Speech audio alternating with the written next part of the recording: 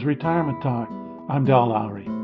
I've entitled this episode, Downsizing. Last night at a concert, I ran into an old friend of mine. He'd just sold his house. Now he has to move. "Where are you going?" I asked.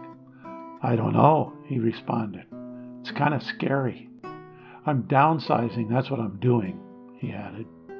He described 2 different houses he was considering buying, but could not make up his mind as to which he should choose. One was very small, but in a good location. The other was in a poor location, but was spacious and had plenty of room for him and for his guitar workshop. He makes classical guitars. He asked my opinion. It was an easy choice for me. Location, location, location.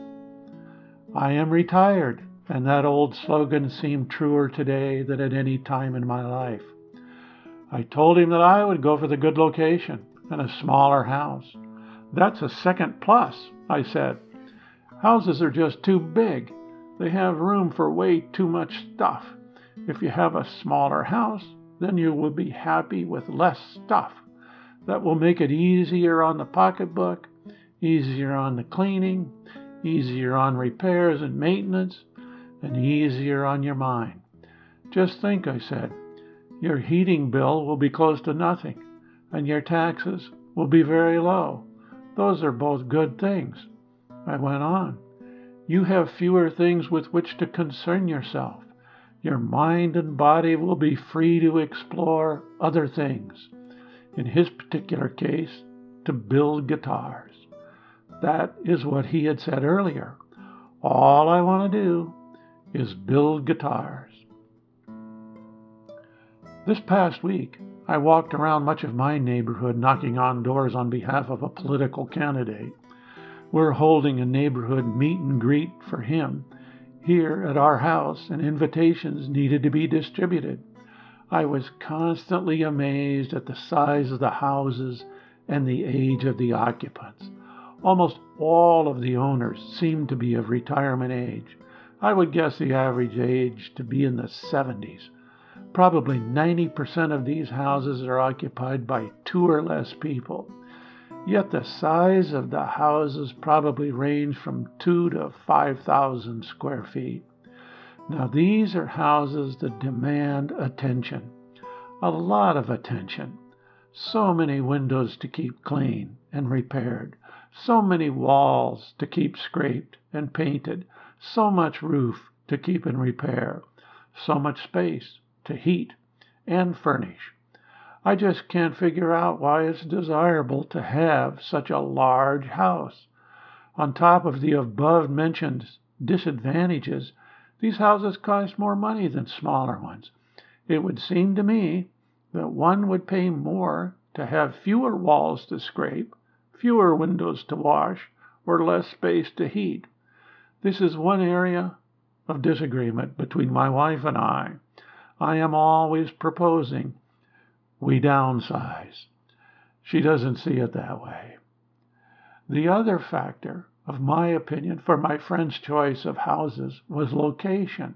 I told him I would never consider buying a house where a car was going to be needed for my daily transportation needs. How valuable is it to be able to walk to the grocery store, the post office, the drugstore, the coffee shop, etc.? He shook his head in agreement, plus the fact that in his case, the one with a good location is just a few blocks from the greatest locally owned hardware store in the Pacific Northwest. How valuable is that? We do live in a place right now where a car isn't necessary. We can and do walk to the grocery store, drugstore, coffee shop, etc. Our car sits idle most days, and the idea of selling it and living without one is discussed on occasion. There is another point of disagreement in the family. It just seems to me that one would be a lot freer without a car than one is with a car in most cases. I mean, what if you were told that you would have to buy a car and drive to do all of your away-from-home tasks. Or you could choose to live where you could walk or bicycle to satisfy most of them. Again, it seemed to me that it would be worth paying money to not have to drive. This would seem valid for those not retired as well as retired. My friend is making an interesting and important decision as he decides on how to fashion the next phase of his life. I'm almost envious as he goes about making up his mind. I'm not really envious, but I'm curious to see what happens. He smiled and thanked me for my thoughts when we parted. He seemed to be sincere. Who knows? Maybe he walked away thinking that would be the last time he would ask someone else for their opinion. Almost 10 years have now passed since my talk with my friend concerning his move to downsize. He seems to be fairly content with his decision. He has adjusted. And what did he do? He moved to the larger place, farther away, and without the good location. And he's fairly happy with that choice. He's still making guitars and very happy doing it. I have one of his guitars. They're very good instruments. This is Retirement Talk. If you have questions, comments, or suggestions, contact Del at retirementtalk.org.